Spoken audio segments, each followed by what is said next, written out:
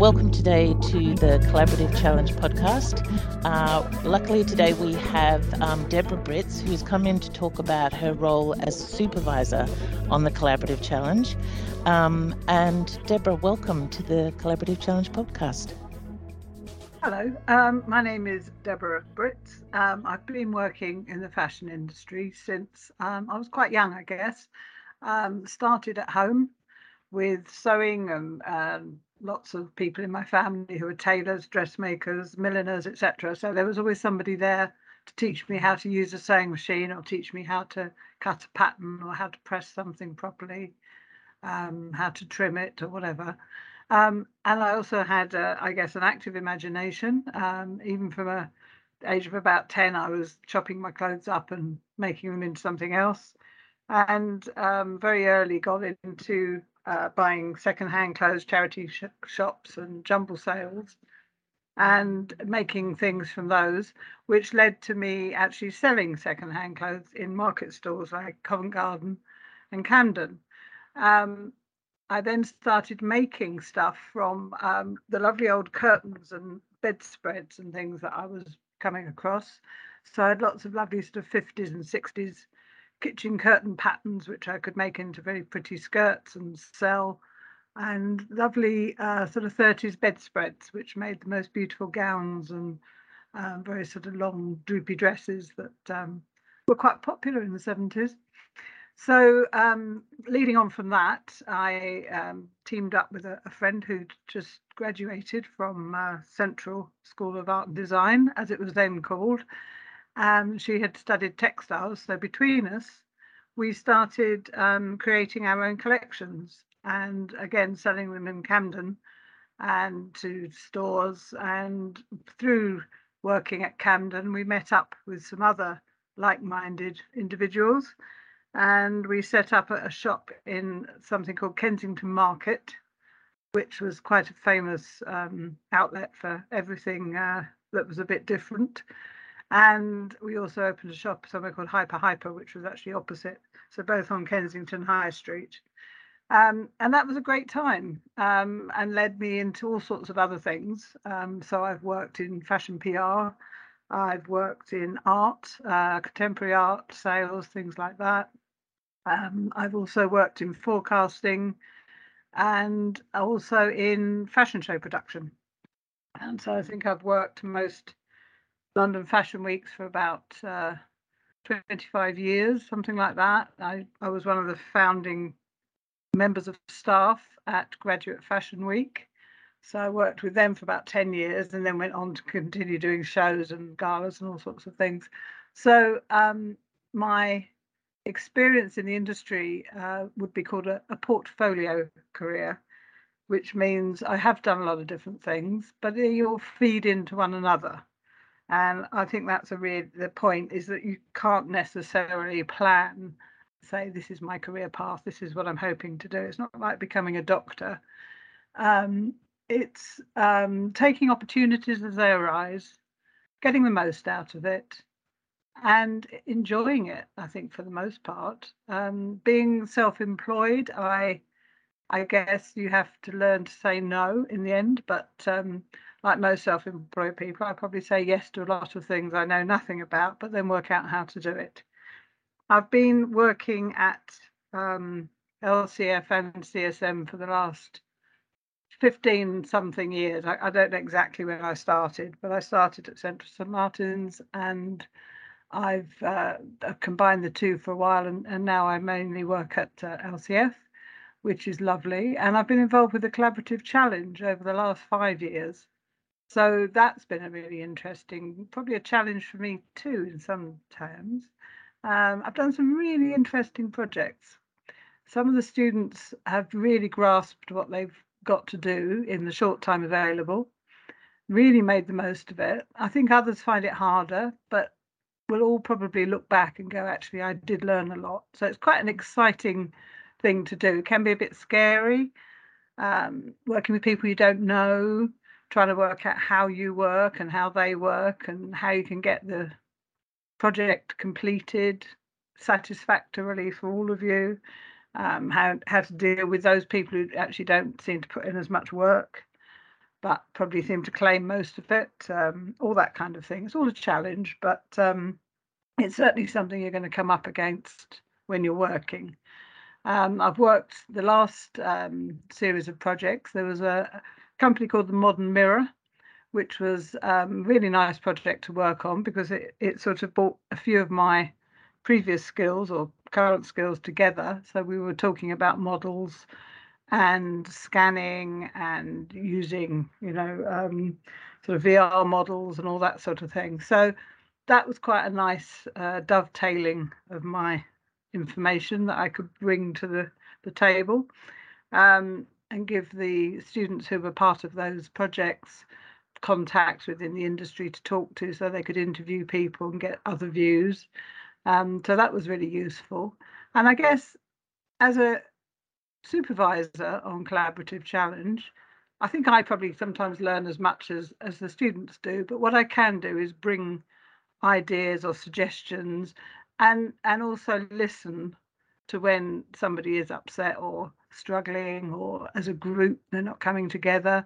And also I can save you perhaps from going off on a tangent and wasting your time, and actually ensuring that you get a product at the end of it, i.e. a presentation or whatever it is that you have to achieve, and actually ensuring that at the end of the project you're satisfied that you've done a good job. Great practice for when you go into industry. I think that's the biggest part of it. This is something you'll repeat again and again, and this is a good start.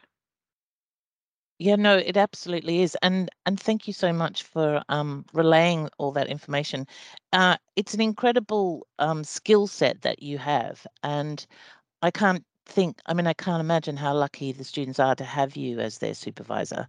I'm just wondering, when you think about the dynamics of the team, are you quite wary of the first time you meet them in Consultancy One? Are you quite do you have an approach, or do you just listen for a while and just see where they're all sitting? I'm just wondering, in what way do you begin your role as the supervisor? Yeah, I think the biggest thing is to sort of almost ensure we're all communicating well. And that involves me listening and them telling me what they think. So approaching the brief, talking about what they think it is and how they're going to maybe approach it, and also listening to what they have so that they hear what each other has to bring to the table.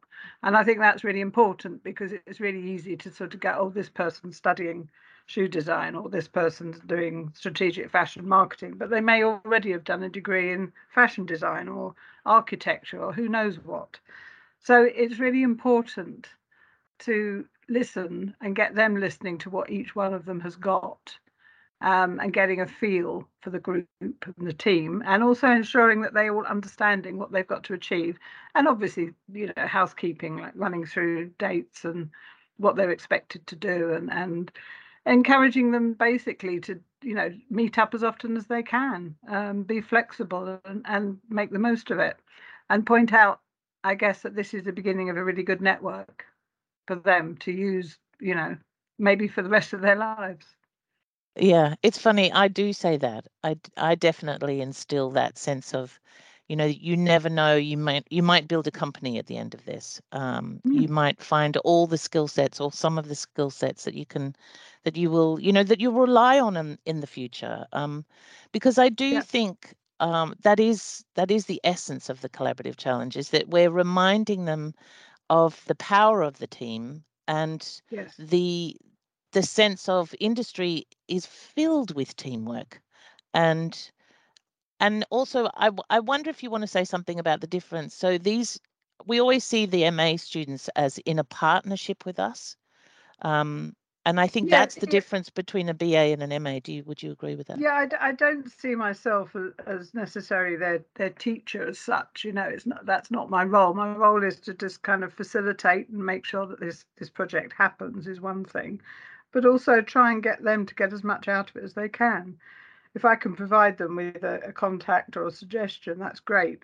Otherwise, I'm kind of there just to oversee things and see that they, get as much out of it as is possible. and they enjoy it at the end of the day and see perhaps they've challenged themselves to something they wouldn't normally do, or perhaps they've just reaffirmed that, yes, this is an area they're really interested in. This is how they, maybe like to go forward, or this is the kind of work they'd like to do in future. So it can act on all sorts of levels. Thank you. And I think that's absolutely true. It's funny because I spend a lot of time saying, collaboration is filled with some very small instances and very like one sentence and and an interaction. And I think the reason why we call it the collaborative challenge is because, one, it definitely is a challenge, but also collaboration is filled with this space that is very loaded and lovely and exciting. And it's quite hard to keep track of all those, of what that engagement is doing to you, both professionally and personally. And really, at the end of the collaborative challenge, students have to write a 2,000 word reflective statement about all those relationships and instances. Do you sort of remind them of that task at the end? We do talk about it, and I try and urge the students to attend all the extra classes that are available to support that as well, from sort of academic writing, etc. But it's to really understand the kind of writing, because it may be quite different to what they've done in their previous university or institution, and it's a really useful start to get them going for their MA, because it's going to be a similar academic approach that they're going to need to take. So this is a great opportunity to get to get some practice in. And some people are very used to doing this, and it's fine. But some people, it's going to be a little bit more of an eye opener, depending on how practical perhaps their previous degree was. So it's vital that they take that bit quite seriously, because ultimately that is the bit that gets marked as well. Yeah, and luck, now the product will be, or the service, or the a part of the project brief now is that they will be doing presentations, and so what they have come up with and the types of innovative problem solving they have found or produced will now be taken into consideration within the assessment. I think that's important, and I think funnily enough, presentation and public speaking is another thing that I've done quite a lot of teaching in. So it's definitely something I try and help them with in the limited time we have. But I can give them a few shortcuts, and can't stress enough practice. Yeah. That's the biggest thing that makes for a successful presentation. Even if your presentation is full of rubbish, you could get away with it if you do it with confidence. Perhaps I shouldn't have said that. No. I totally agree. I really do. I mean, I think about, I was best woman at someone's wedding once, and my God, did I practice. I practiced like no because tomorrow. you were going to be entertaining a room full of people. Yeah, and what a room they were. Well, don't take it on, almost, isn't it? Yeah. It's really important. Yeah, and I also think students are so proud of the work that they produce that sometimes that nervousness is just to do with, pride and excitement, which is just lovely for us to see. I think you and I both agree. We are so I don't know. I mean, I'm so jealous of the projects half the time and just wish I was on them. And yeah, I can't thank you enough for explaining and just reiterating those points as a supervisor. Occasionally the projects are really good introduction into a company. If they can do exceptionally well with some of them, and use that in the future to maybe get work experience. I've had people do that, or maybe a job down the line. Yeah. And I do think they're building a reputation with each other and in the industry. And boosting their own confidence. And that's really important, because I think that's one of the biggest things I see lacking is the confidence to go out there. And not in a nasty sort of demanding way, but just in an assured way that, yes, I deserve to be here as much as the next person. Yeah. And I can't thank you for being here.